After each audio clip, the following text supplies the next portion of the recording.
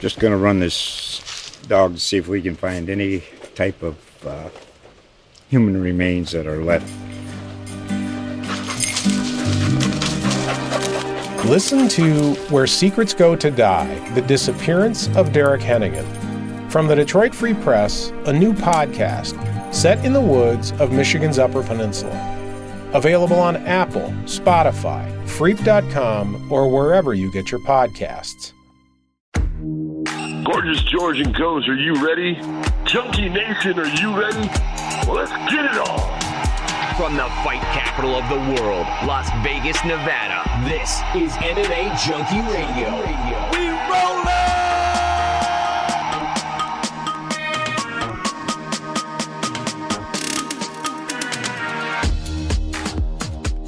What's going on, nation of junkies? Gorgeous George and Goes reporting for duty here on a Sunday night for your Monday delivery. Excited to talk with you for the next hour or so as we discuss UFC 280, which took place this past Saturday in Abu Dhabi. Stacked card, maybe the most stacked card on paper. We'll talk about how it played out. Not on paper. Also, got a glance over one on Prime 3. Lineker, one on Prime Video 3, Lineker versus Andrade, because we did have a title fight, supposedly. That was the plan. And yeah, of course, the latest news. A lot of stuff came out of UFC 280. A lot of news broke in the last 72 hours. So we'll go over all of that. And it's going to be a fun time here. Buckle up, Junkie Nation.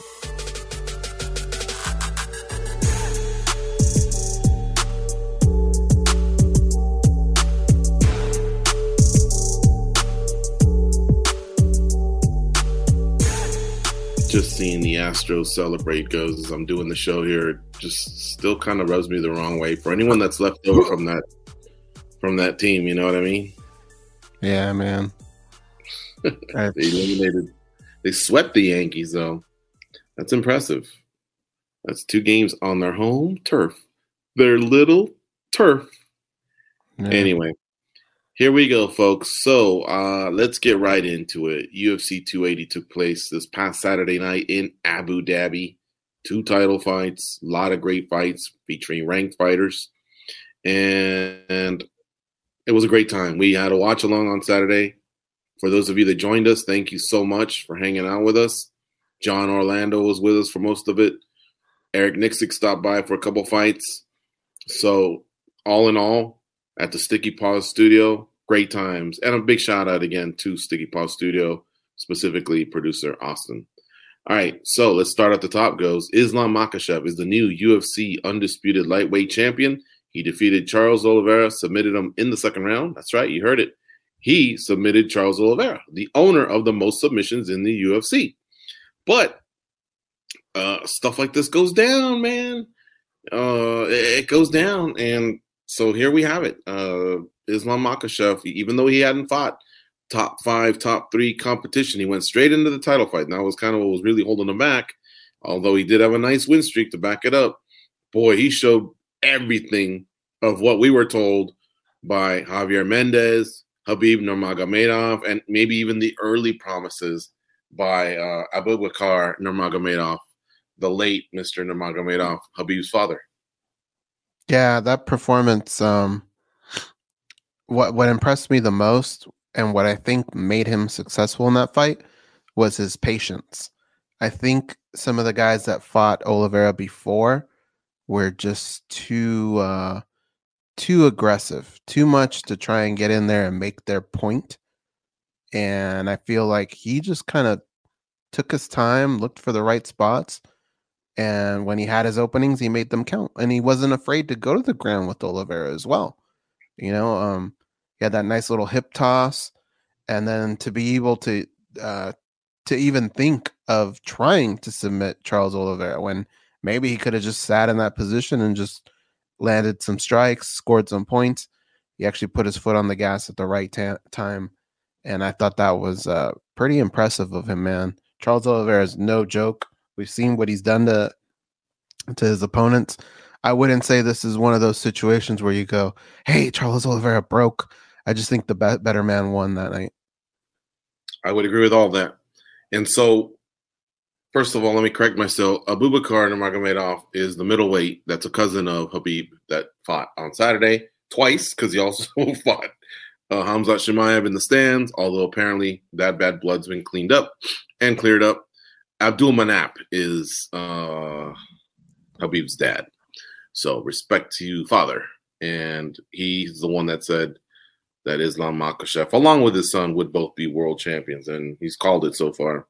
And so, yeah, you know, there was one time where Makhachev, if I'm really, really picking on him, you know, he kind of like, there was some setups from Oliveira on his back, you know, whether it was the triangle or the elbows to the back or to his head from the bottom.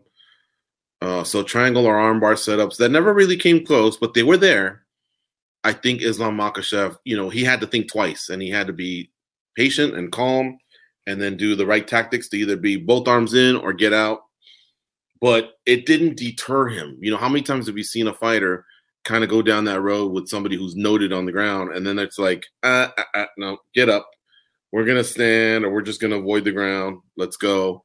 No, he was willing to go back down and engage because even though he knew it's dangerous, an MMA fight's dangerous. An MMA fight with not just Charles Oliveira, but anyone's dangerous for the most part.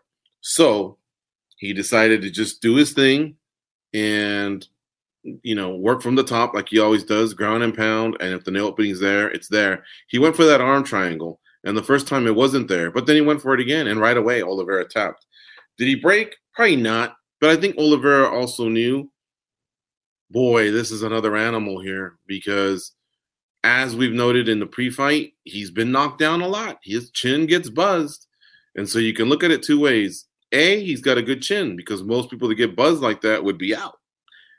Or B, he doesn't have a good chin because some people take those shots and don't fall back. You know, they're still standing in front of you. But when you're winning and you're winning titles, then we tend to side with his chin's great, you know. But I always knew something's not right. Like he's getting knocked down. There's something there. Now, there were times when Makhachev would throw some nice strikes, and there were times where the way he was swinging his arms looked really, really average.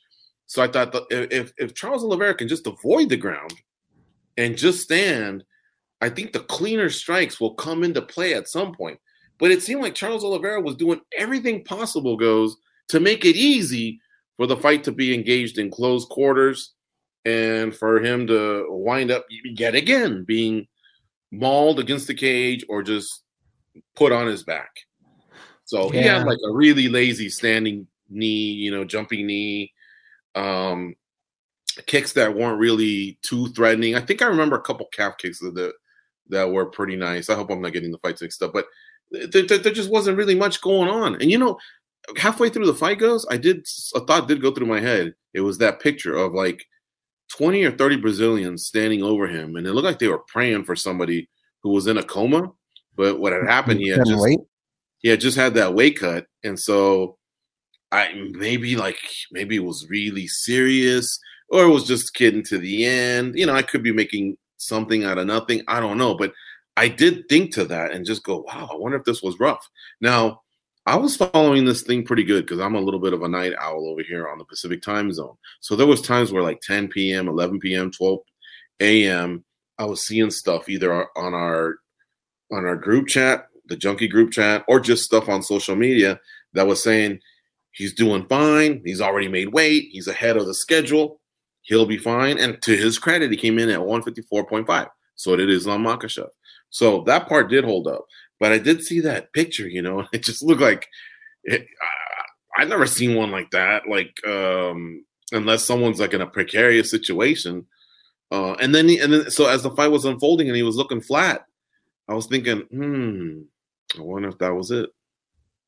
I had a similar thing, but it was over the lion that he was walking. All I could think of was, man, if the shoe was on the other foot, I think Islam Makhachev would say, fool, I ain't got no time to be walking lions. I got a title fight coming up. Maybe I'll do that shit afterwards. But right now, I got to fight. You don't ask me to walk no lions. That's what I feel like a champion's mentality is like. And that's us nitpicking, man, really. But That maybe whole we're thing could not. have taken, huh? Maybe we're not. Maybe we're not. Maybe all those things add up. Maybe, okay, here's another thing. Maybe having 20 some or 30 some people with you everywhere, maybe that's a stress in itself. A lot of fighters just isolate themselves. They really segregate, and it's maybe a group of 5, 10 max or something. That includes your really, really close family.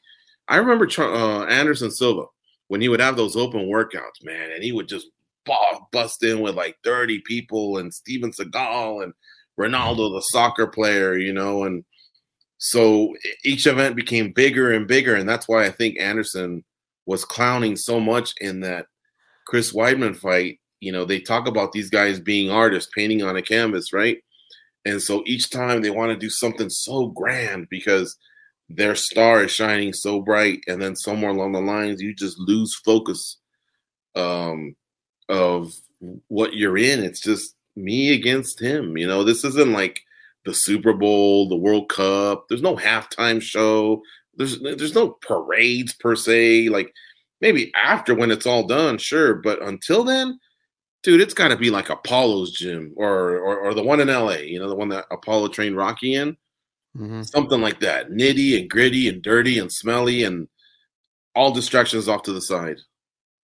Yeah, no, I mean, I agree that's just how you have to do it. That's what makes these guys so tough. When you think about Islam, when you think of Khabib, those are attributes that both those guys had.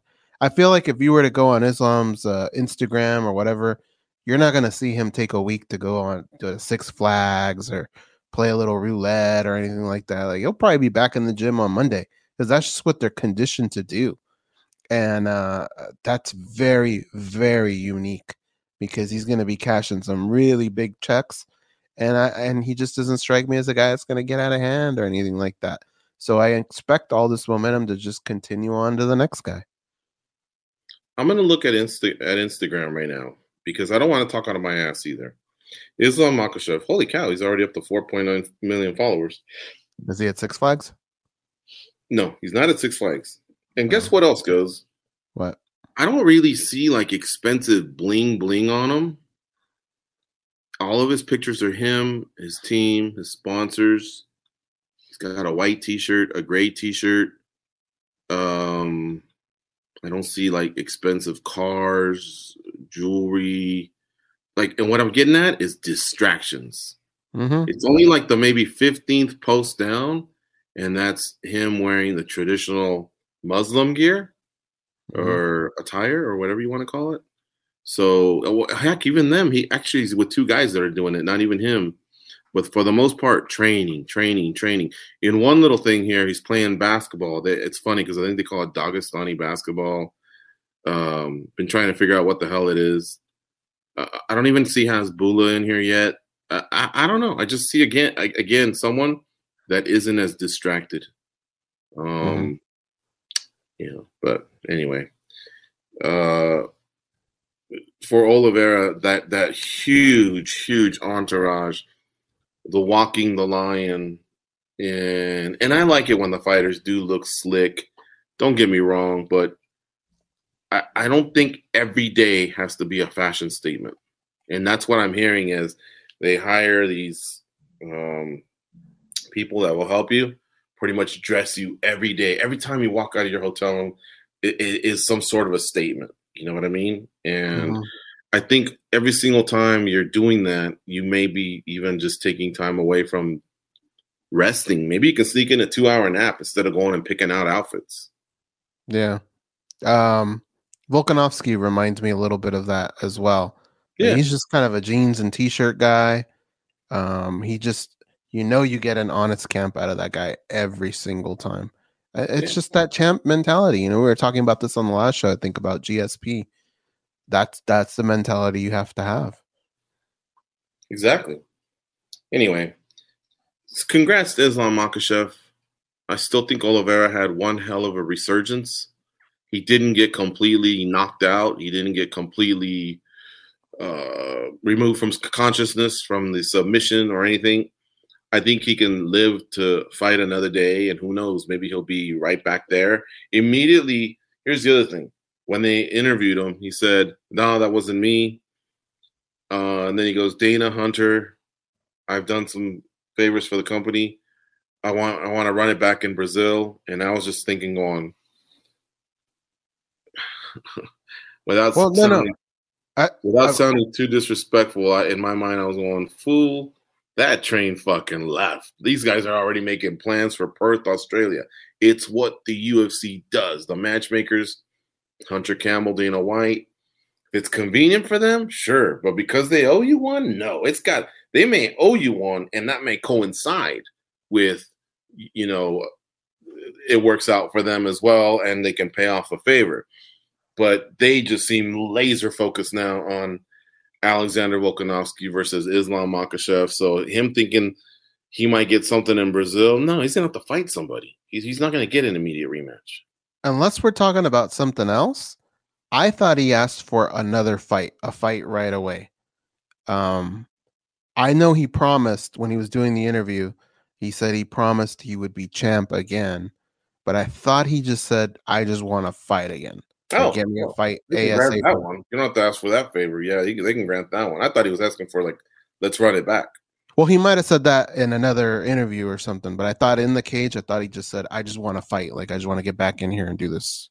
Mm-hmm. Because you're right. I don't care what kind of favor you did. You're just not getting that wish.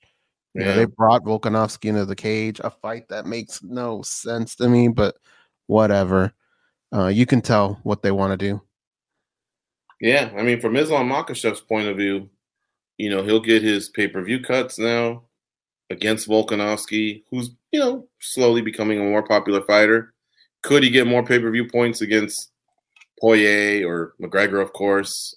Yes, but as we found out from McGregor or through Dana, courtesy of our Farah Hanoun asking and confirming, he still has to jump in the pool for 6 months before he can take a fight.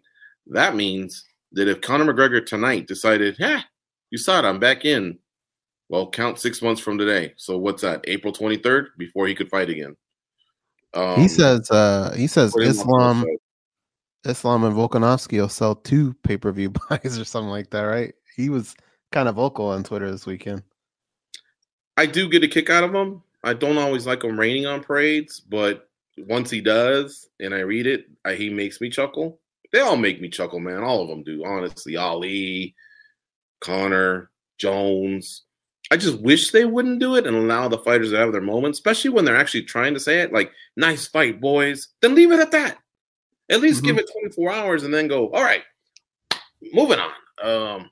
I'm the man, everybody, and then start with that and start laying out, ways in which you can get in there or whatever. But to just come in and do it like that same night, it's like you're just that guy that swagger jacker takes over the wedding and gets drunk and ruins it for everyone, And here's the thing, and most of them are trying to actually say that that's not what they're doing, but that in fact is what they're doing. So anyway, go ahead. Swagger jacking is basically what they're trying to do. The thing about Conor, so I like it when he speaks up. I laugh most of the time, but 2 things that he does that I don't like. One is, man, quit going after people's family. Just leave them out of it. Mm-hmm. And then 2, I don't know if he's typing all this shit out as fast as he can to get it out as fast as he can, or if he just doesn't give a fuck. But sometimes it's really hard to understand what the hell he's trying to say. I think if he just stopped and went back and read it and went, oh, I didn't mean to put that, I meant this, or a comma here and there or something, But at the same time, if his whole point is I need to get this out quick because that's what I need to do is swagger jack, then okay. But yeah, he doesn't take a second to read it. He doesn't care about commas or anything as long as he looks at it and it makes sense to him. But it doesn't make sense. That's the thing, is half of it doesn't make sense to me. He's probably talking in street slang. So I have knucklehead friends as well. We talk in slang, and so that's the way they talk. But I'm so used to talking proper because of our editorial team. They've checked me so many times that usually when you get something from me, it has pretty decent grammar, right? But from them, I get some of the movies that we quote, the slang that we grew up with, things like that. And so Now think about Conor McGregor, who gives 0 Fs what people think. He's just typing fast and getting it out there. Probably drunk, probably partying, but it does look like it's his. And he's saying he thinks he's got the formula for Makhachev and the style of fight that the Dagestani fighters have. And I just don't see it. Versus Khabib Nurmagomedov, he did stifle Khabib from getting going, at least in the first round. He did win round 3 against Khabib, but he also got knocked down by Khabib. He never knocked down Khabib. And then when Khabib looked like, okay, I think I'm going to really turn it on, he did. He submitted him pretty quick. So, I didn't see anything in that fight. And then the other guys that have just kind of beaten him since or beaten him before, against Nate. So, he was, when he didn't think the striking was going his way and he got hurt, he dove in at Nate's legs. When a striker dives in at another striker's legs, you're basically saying, I'm not getting the best of the striking, or I'm hurt. I need to get you on the ground. You're telling us something. That's what he was doing there. And then with Poirier was just turning it on. I'll give him credit for winning round 1 of the second fight if I have it right.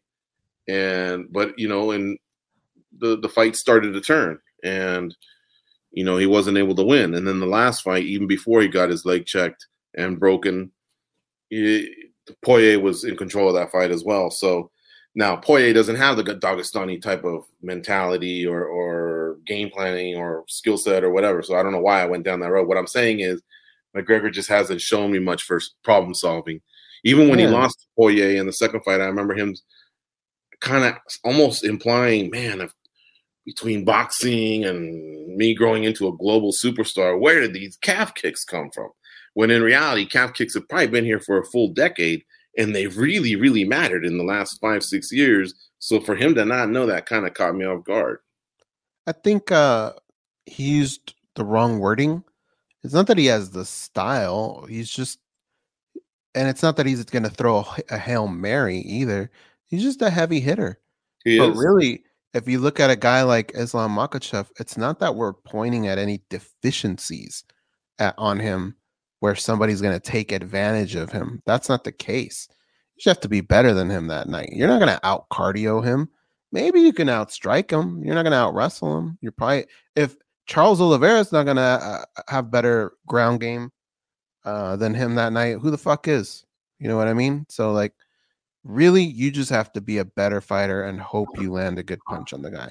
But yeah, and that's what Conor can do. Definitely. Yeah. I'll never argue with Conor with that. He's shown us he's got power. He's pretty precise. He rises to the occasion in big game fights. I'll definitely give him that. But it's been a while since he's done that. The only time he kind of did was against Donald Cerrone. But at the same time, Donald Cerrone was in a part of his career where others were doing the same type of thing, pretty much just getting by Donald Cerrone and making it look easy. So as Donald Cerrone fought other opposition, it made Conor's win look less impressive, you know. But getting back to Conor versus Makhachev, he just can't jump that queue. It's going to be, looks like Volkanovski challenging Makhachev for Makhachev's lightweight title. Volkanovski's going to attempt to be a champ. Makhachev is going to try and defend his title, you know, and that's pretty much that. Now, if I'm Beneil Dariush, what I am doing is getting on that card. Yeah. And what I do like about Beneil Dariush's mode of thinking, you know, he said, I'm not a beggar. You don't have to beg necessarily. I think you just have to plead your case and appeal to fans. The way you do that is pretty much how he doesn't want to do it. And that's being fake and doing a promo and everything, right? But I don't think you just completely throw in the towel and go, nope, I'm not doing it. You know, what you can do is lay out the facts. Hey, I've won 8 in a row. I don't know what else the UFC wants me to do. I fought everyone they've told me, including people ahead of me, people behind me.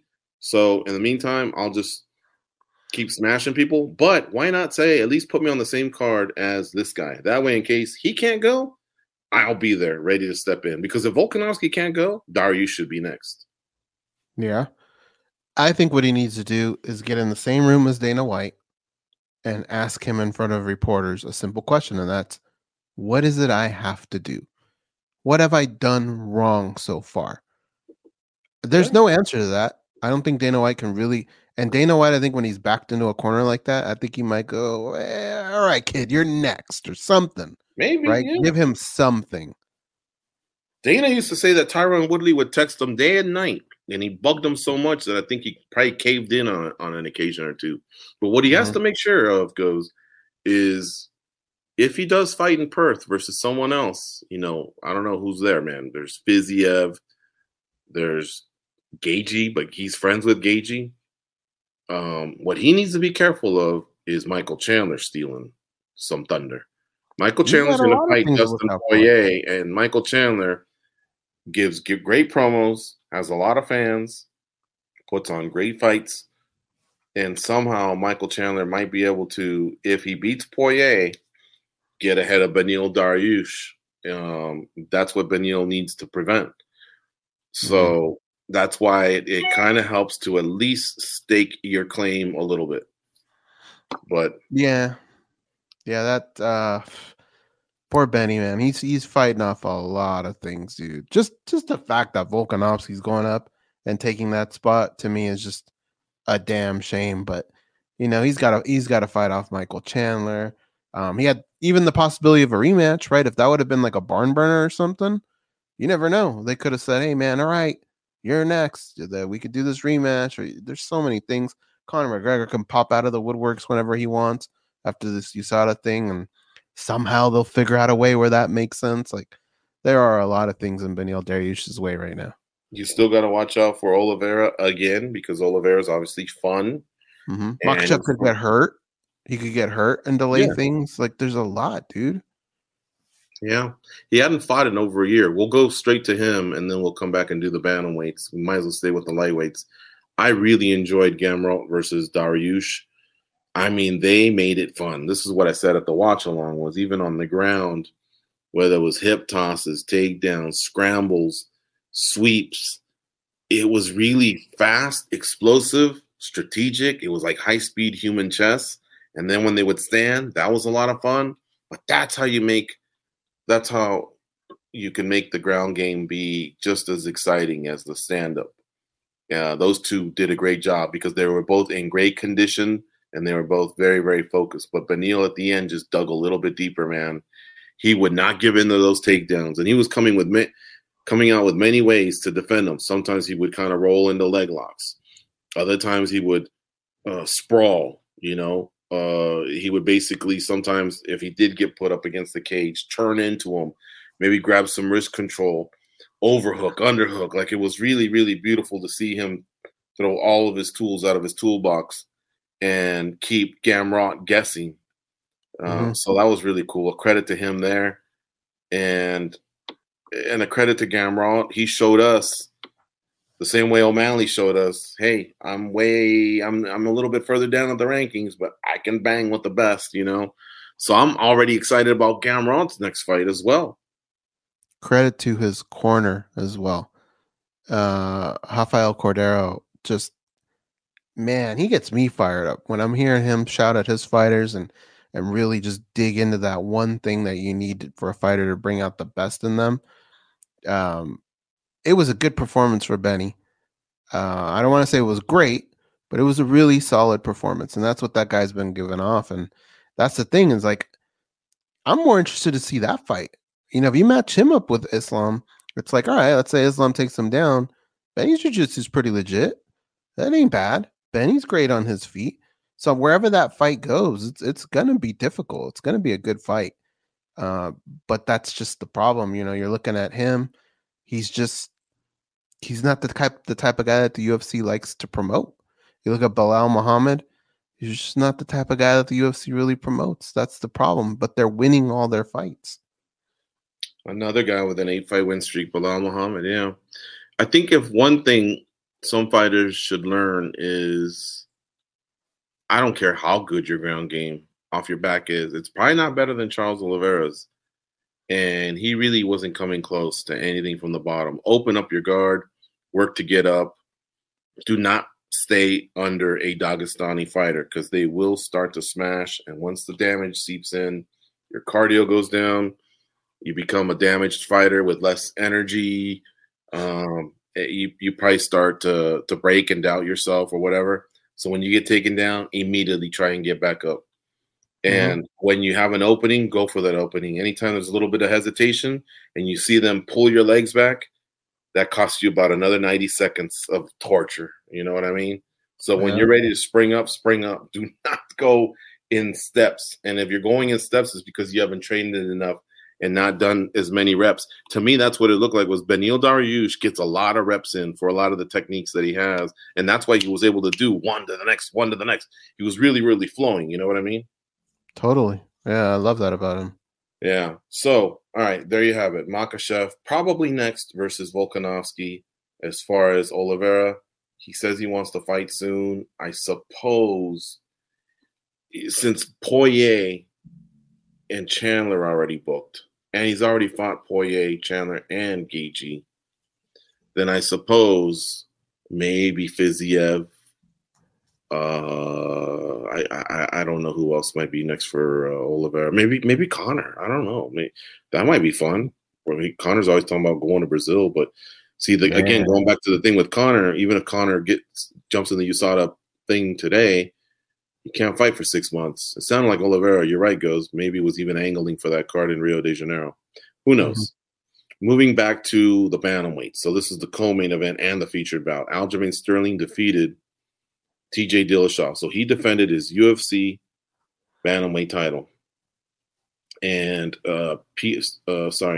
Sean O'Malley. I almost said Peter O'Malley, the former Dodgers owner. Sean O'Malley defeated Piotr Yan and by decision, split decision. Very, very controversial. Sterling won by TKO. And what are your thoughts on the title fight first? Well, not too much of it played out. With the injury happening so early in that fight, we were just sitting there trying to witness a little bit of a gut check. And then after a while, we were sitting there trying to figure out, well, when are they going to stop this? Because obviously one guy is just not going to, they put his shoulder back in at the end of round 1. And then coming back in, it just happened so quickly again that you just wanted it to be over. You just didn't. I don't know. I actually thought it went on a little bit too long, but we didn't really get to see much of a fight play out. That's not Aljamain Sterling's problem. It's not his fault. Yeah, and then TJ opens up and shares that he injured his shoulder in April. And since April, his shoulder is dislocated 20 times, at least 20 times in practice. So I was mixed in emotions with that. I was thinking, well, why'd you take the fight, stupid? Like, I don't think that you didn't think that what happened Saturday could happen.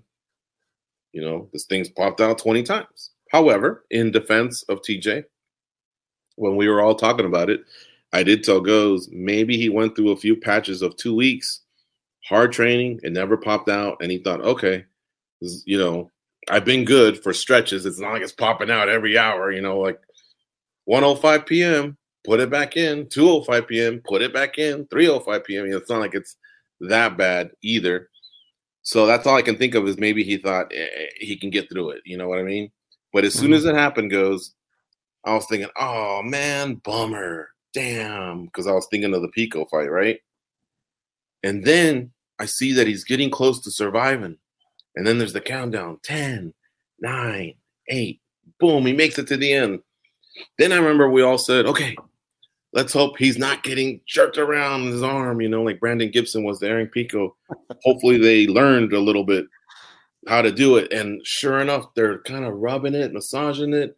And then it looked like there was this click. Boom. He goes in. He says it's in. And I felt like I heard Daniel LaRusso's going to fight. Daniel LaRusso's going to fight. So I was really, really pumped for that second round, thinking, hey, there's still time here, I was also thinking in my head, did Aljo get a 10-8? Is it only a 10-9? Can TJ Dillashaw come back? What's going to happen? And as that's happening, boom, the shoulder goes out again. Que la chingada. I remember going, fuck. So right away, it went from, a garbage first round, like huge anticipation, then a garbage first round, then the John Daniel LaRusso's gonna fight moment. And then all of a sudden back to it being a garbage fight that just needed to be stopped. Then TJ Dillashaw is when he told us, the injury, when it happened, sorry for holding up the division. And I was just mixed in my emotions, trying to think it through. On the one hand, maybe he's thinking, if I've gone through some sparring sessions and this hasn't happened. If I can win a title, I'll get the shoulder fixed afterwards. On the other hand, I'm thinking, you just fucked up some of my parlays. Why'd you take the fight? Like I was really, really a confused MFer, trying to figure out how to feel about it all. What he could have done. Here's what I know. When he was suspended for 2 years, he said, I'm going to get my 2 shoulders fixed. They've been messed up for years, and this will give me a chance to do it. First he did one, then he did the other. He posted on social media himself in slings. And if you know TJ Dillashaw, the guy probably didn't miss any physical therapy, and I thought he's come back 100, right? Then he hurts his knee in the Sandhagen fight. All right. Okay, well, maybe that's just him getting older or who knows what. Now this, dude, it's like, oh, boy, I don't know. I don't know how to feel. But, yeah, none of that's Sterling's fault. Well, I felt pretty pissed. Even if he came out in round 2 with the shoulder back in, we can't pretend like he didn't get the shit beat out of him for a whole round. Like he's not coming in 100% in round 2. So I didn't feel like we were going to get like a fair fight afterwards. I don't know. It was just all a mess. But all I can think of is like, why did he say it? Why? I know. That was the other thing. Just keep that to yourself. He told Mark Goddard, hey, if it pops out, don't worry. This has happened before. We'll pop it back in. I doubt the UFC knew. Maybe they did. I don't know. Somehow he snuck it by the commission. But, what's the test? What's the test that they do when they give you your physical or your medical or whatever it's called? I doubt they're really saying, hey, throw 100 miles an hour, or throw this football. I don't think they're really checking every limb of your body to see that it's firing at 100. So I don't know that there's anything anyone could have done other than TJ if it was after maybe like the 3rd time it popped out when it originally happened in April. If he just would have said, I can't have this happen in a title fight. I got to get this addressed. And hopefully when I get back, get a title fight. But see, this is where I can go off in tangents. Some people are going, he did it for money, stupid, right? And then I'm thinking, okay, so then are you telling me that someone that's been a champion a few times, has had his fair share of pay-per-view cuts, still can blast through a few million and needs this check? Oh, well, back to fighter pay. Let's talk about fighter pay again. Like maybe it's not like like how Dana likes to say, oh, he's a champ, he's set for life. Maybe these guys aren't set for life because when you make a lot, you also spend a lot. And so therefore you needed that check. When Kevin Durant got signed by the Brooklyn Nets, they signed him having just either torn his Achilles or his ACL. I think it was the Achilles.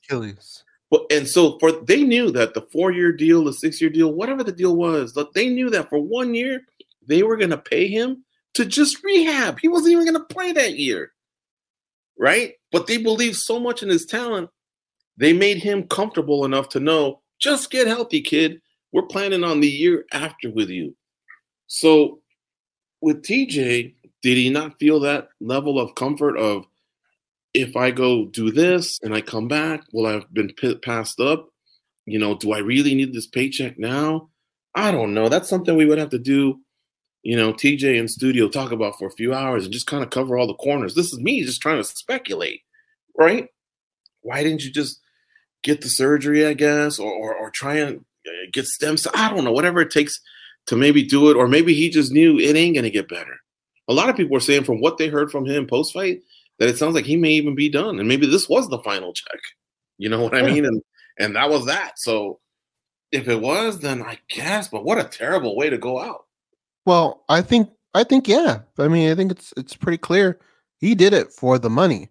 But my issue, I can understand that. My issue is why tell everyone about it? You can do everything you just did and not tell everyone about it. And guess what we're going to talk about? Man, TJ Dillashaw that was a real gut performance, right? He tried his hardest. He fought a whole round with his shoulder dislocated, got it popped back in, came back, tried, but it just didn't work out. All he had to do is keep his mouth shut. So now what happens, right? We all go, all that money we paid, man, we feel ripped off. This guy knew the whole time. What a scumbag.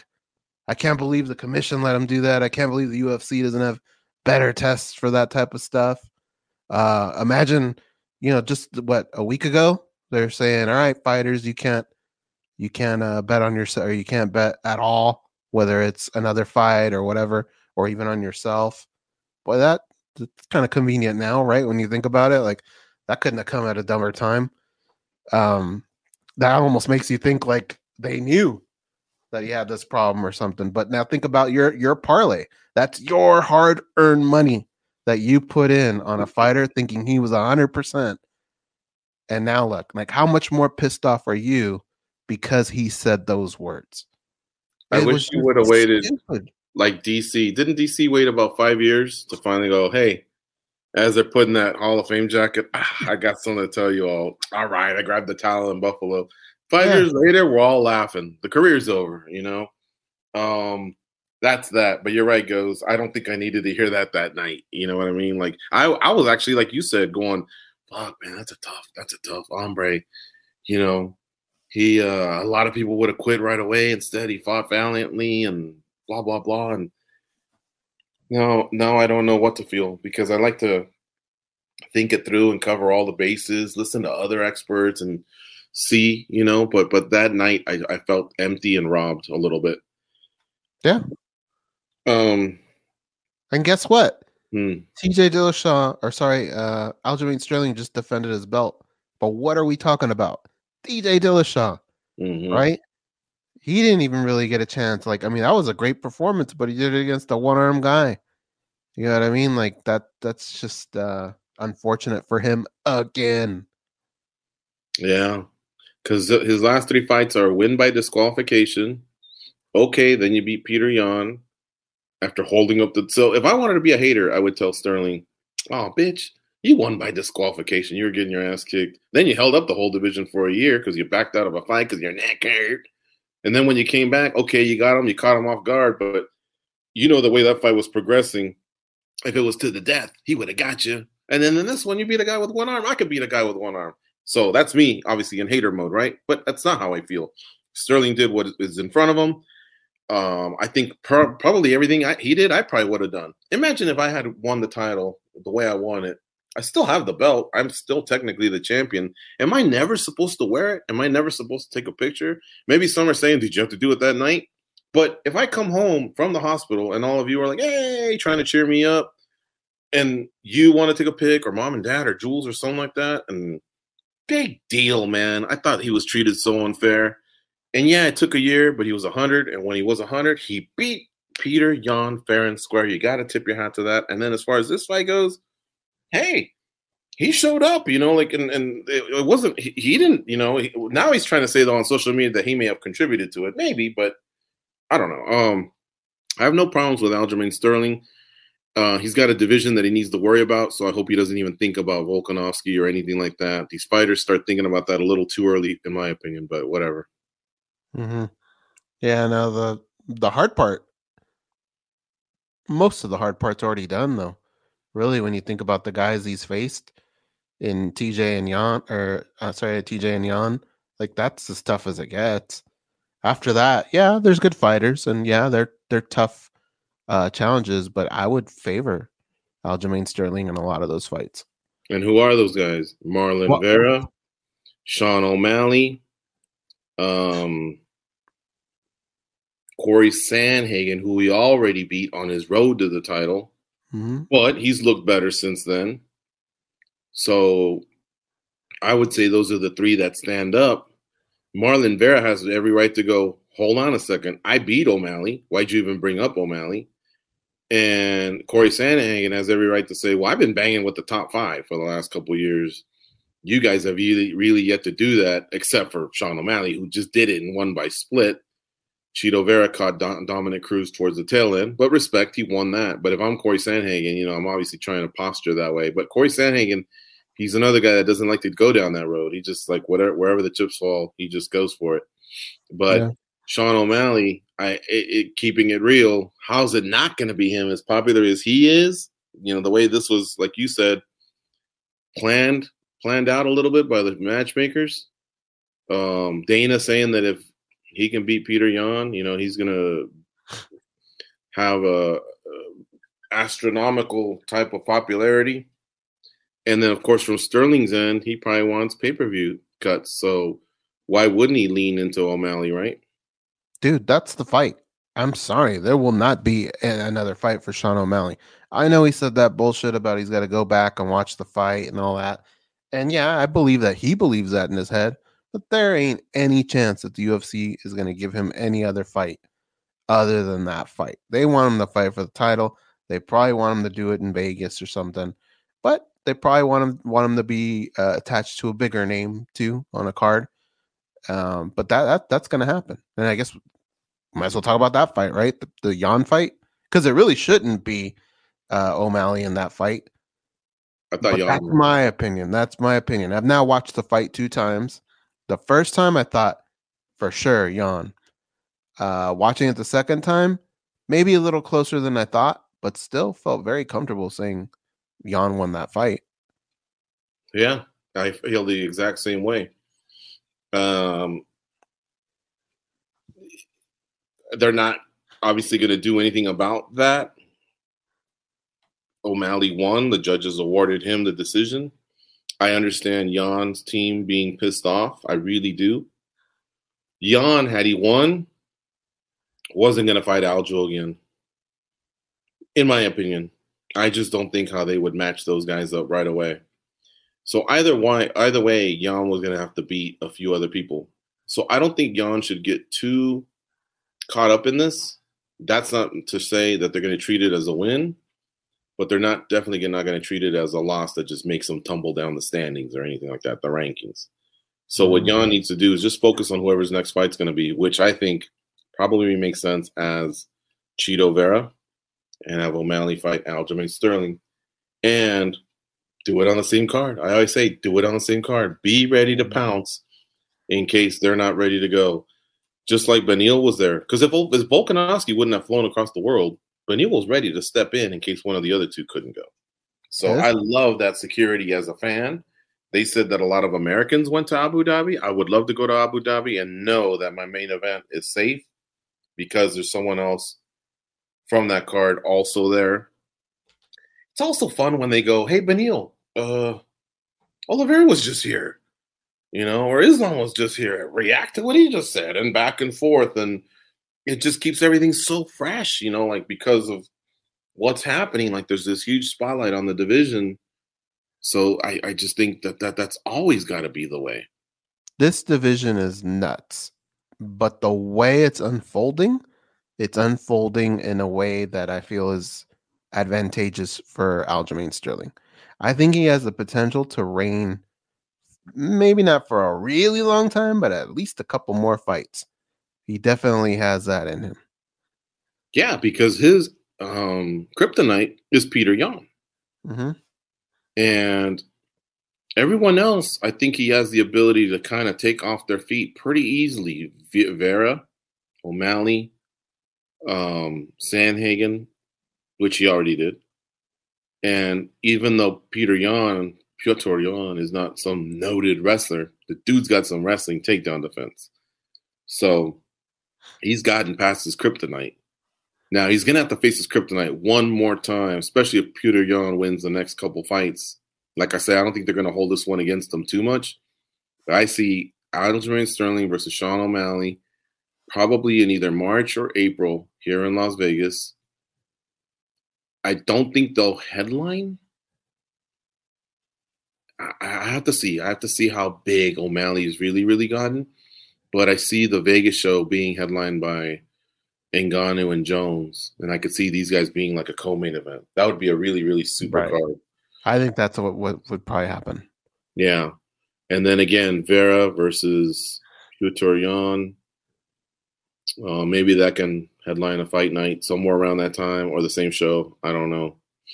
But there you have it. How about Bilal Muhammad against Sean Brady? Bilal Muhammad gave Sean Brady his first loss after 15 fights. So he's now 15-1, so maybe 16 fights. Early on, it wasn't going good for him. Brady had heavy hands, fast hands. He looked good. Nice technique, nice boxing. He can wrestle too, right? And Bilal was taking a lot of them. Every once in a while, he'd punch back, but he was patient, looking for his openings. But I thought, do not do what you did in round one, or this guy's going to get round two and your back's going to be to the wall. And Bilal's just not really much of a finisher. Mm-hmm. But instead, Bilal started turning it up in round two, which means he learned from previous fights. He's evolved. He's listening to his coaches. And he started fighting in, punches in bunches. And then all of a sudden, Sean Brady lost a little bit of his steam. He was just getting hit too much. And Bilal Muhammad gets the finish.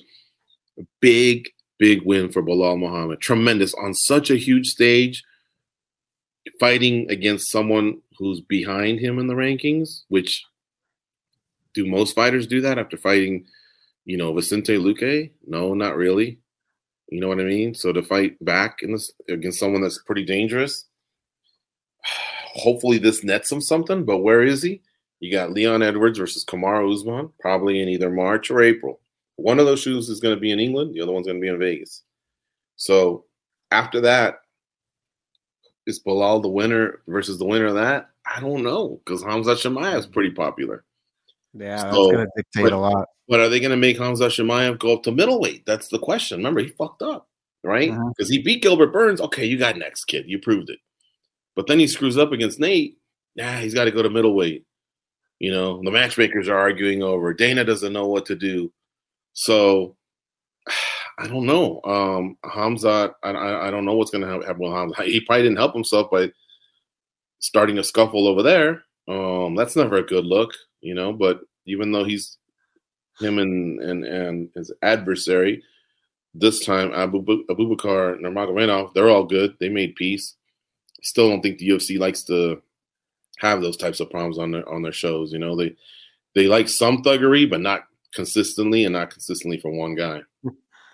Yeah, dude, I don't know, man. Bilal Muhammad, I thought his goose was cooked early on in that fight, but he proved a lot. He showed a lot of composure. I mean, that's a tough fight. He got that win. Is he title worthy? I mean, his record shows it, right? If you look at the skins on his wall, they're pretty decent. They're good names.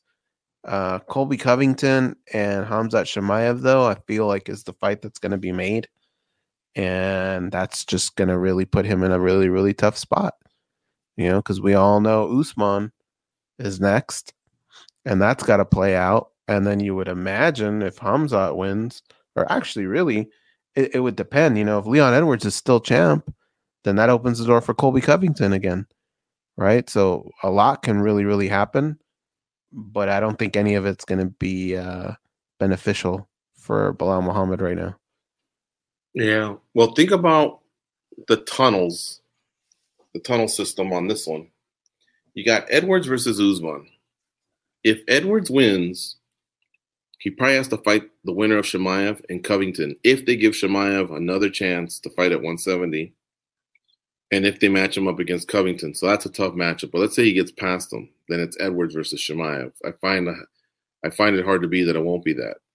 If Covington wins over Chimaev, it may be Covington versus Edwards. This is just if Edwards win. I'm going to talk Edwards first. But there's a wild card here. I know Jorge Masvidal's lost 3 in a row. But supposedly he sells the second most amount of pay-per-views. What if Edwards wants to push for that?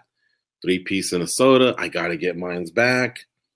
And if it's lucrative for the UFC, would they pursue it? I don't know. I think that's a little bit more of a long shot. I think Jorge probably needs a win, and then maybe he can slip in there. And then, of course, if Usman wins and Covington wins, I don't think Covington gets a third shot just yet. No. And then Masvidal, he's had his 2 shots against Usman. So it'd probably be better if Khamzat and Usman won, because then that could that fight would then make sense, right? But did you notice none of it really involves Bilal Muhammad? That's the problem. So Bilal Muhammad's best thing is to probably just put on his Beneil Dariush blinders and just say, just give me who's next. We'll make sure I'm on that card. I want to be insurance on that card, and just give me someone else who's next, because I just don't see him as next or even the guy after that. I have an avenue for him. What's that? Covington and Hamzat get signed. All right. However, Hamzat misses weight. They still do the fight. Hamzat wins, but you can't give Hamzat a title shot after not making weight 2 times. So now what are you going to do? Now you give it to Bilal Muhammad. That's the only way I think it can happen.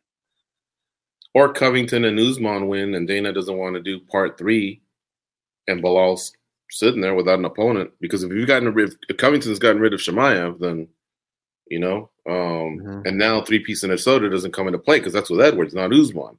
So if Usman wins, yeah, there might be a route there with Bilal Muhammad. Here's another thing: if you really want to have fun, what if Pereira beats Izzy?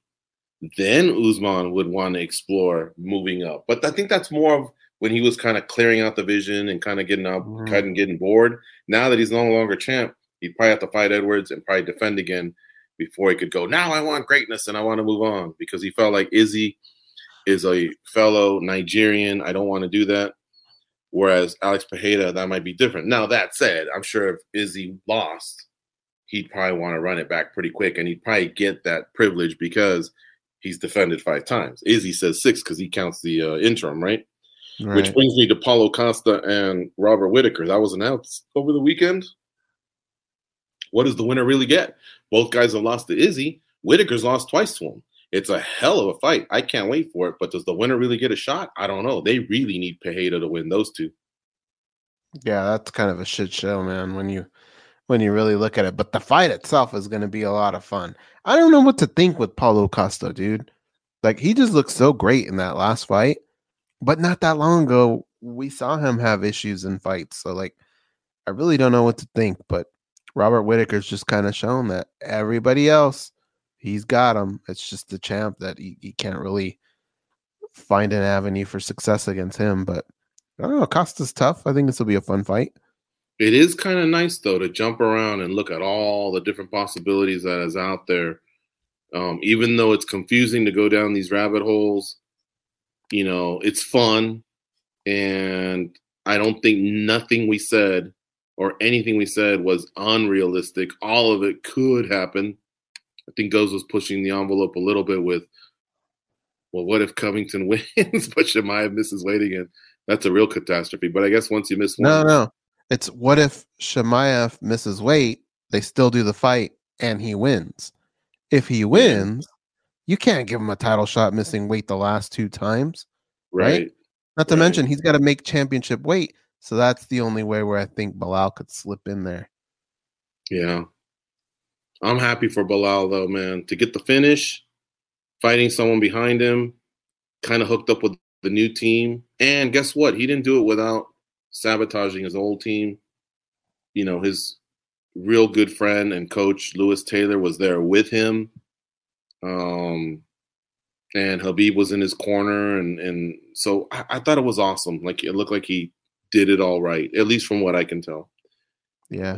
Maybe his other teammates or coaches feel different. I don't know, but it can't be easy when someone leaves the gym. Maybe it was just for the camp. I don't know. But when they leave and they have success, you have to wonder. If I had a gym Goz and one of my fighters left to go to another gym and he looked better than ever, I'd have to think like, man, do I have to tighten my ship up a little bit here? Like, what's going on? Why weren't we able to get finishes when he was here? And all of a sudden he goes out and gets a finish. I'd be second guessing myself, but that's why I'm not in that game.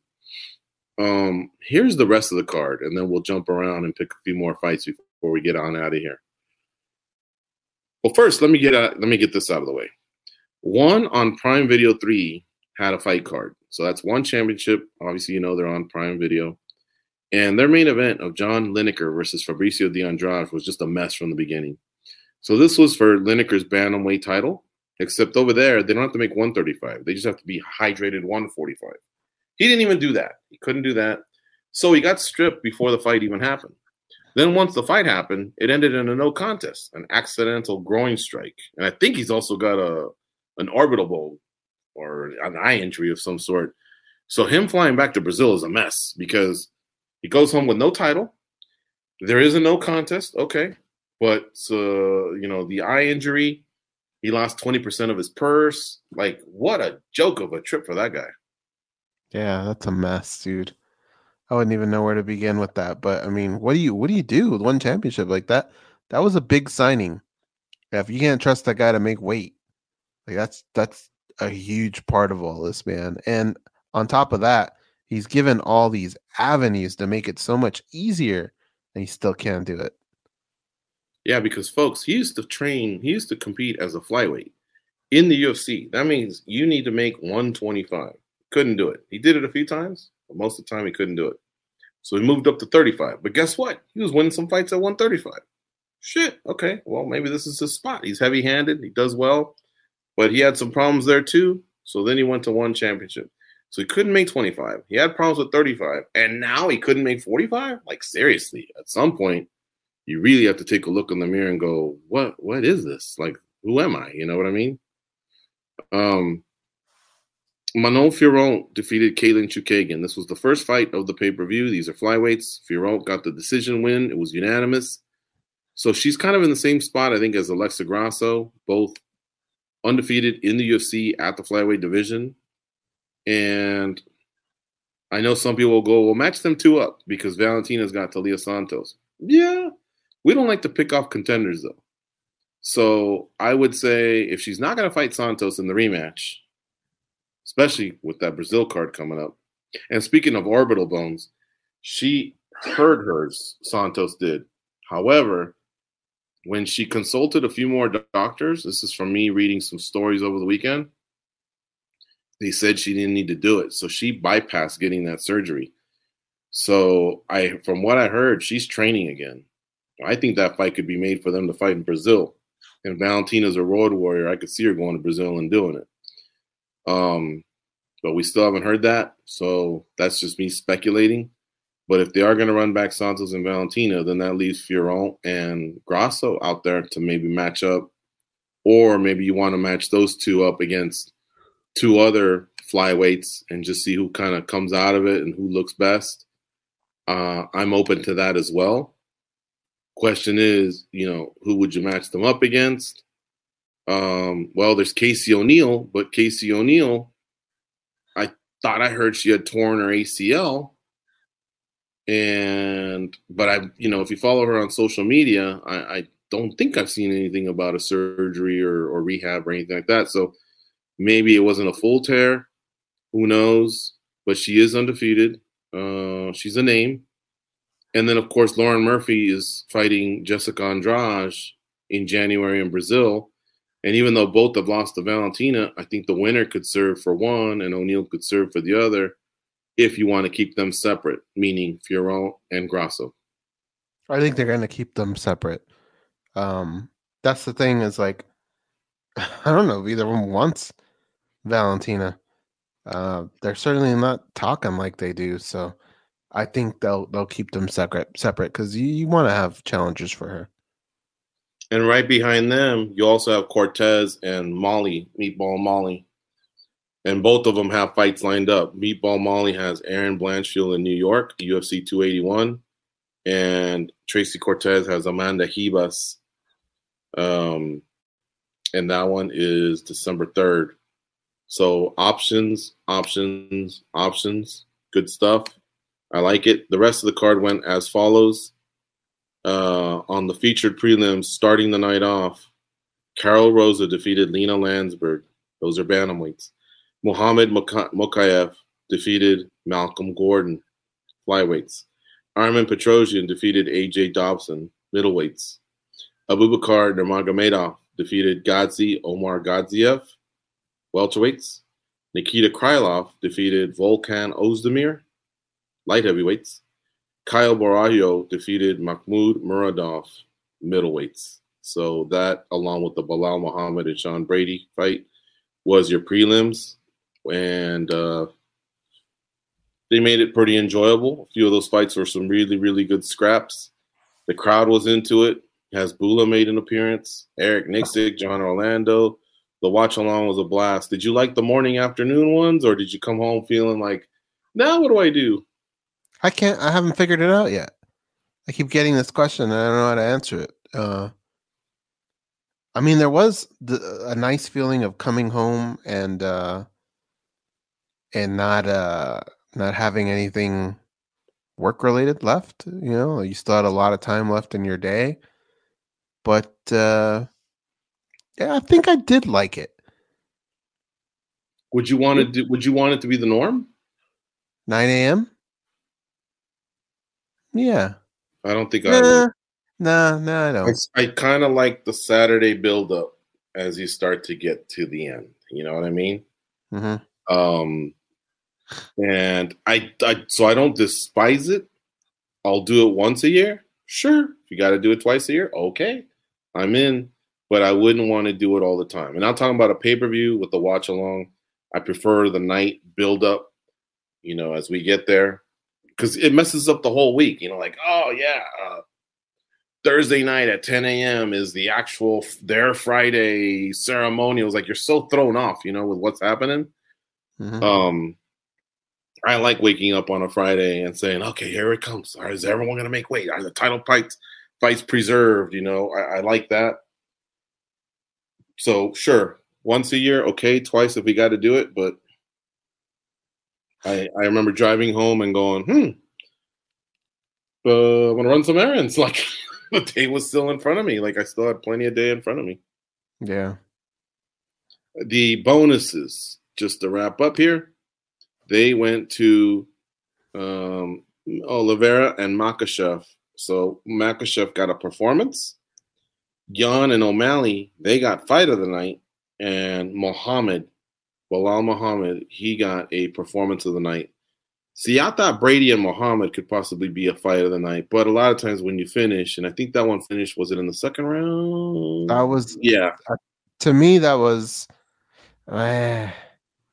it's close, man. But that could have been fight of the night as well. And if you recall, Ozdemir was putting it on Krylov, and then Krylov flipped the script. So, you know, there could have been maybe an argument there as well. I don't know. You know, nothing felt like anything you want to, you know, pick it or anything like that. Like, I don't want to go to the UFC offices and pick it until they make things right. No, nothing like that. They made the decision. Okay, cool, whatever. Mm-hmm. And folks, again, thank you so much for tuning into the watch along. On Saturday, it was a blast, and we got Spinning Back Click live. So if you happen to catch this in time, or if not for the following Mondays, catch Spinning Back Click live Mondays at noon Eastern, 9 a.m. Pacific on our YouTube channel, youtube.com/MMA Junkie Video. That's our YouTube channel, and you can check out me and Goz and a few of our panelists from the MMA Junkie family. This week it'll be Mike Bond and Nolan King. We will be discussing all the latest news, reacting to UFC 280, and, you know, touching on some other topics, maybe rapid fire stuff, challenging each other, and, you know, just basically having good discussion over the stuff that pops here in our sport. Anyway, with that, it's been a long week, so we're going to exit. Hope you all have a nice weekend, whatever's left of it, and we'll see you all on Thursday for Thursday show. But don't forget Spinning Back Click. All right, folks, we're out here. Go out and be a champion.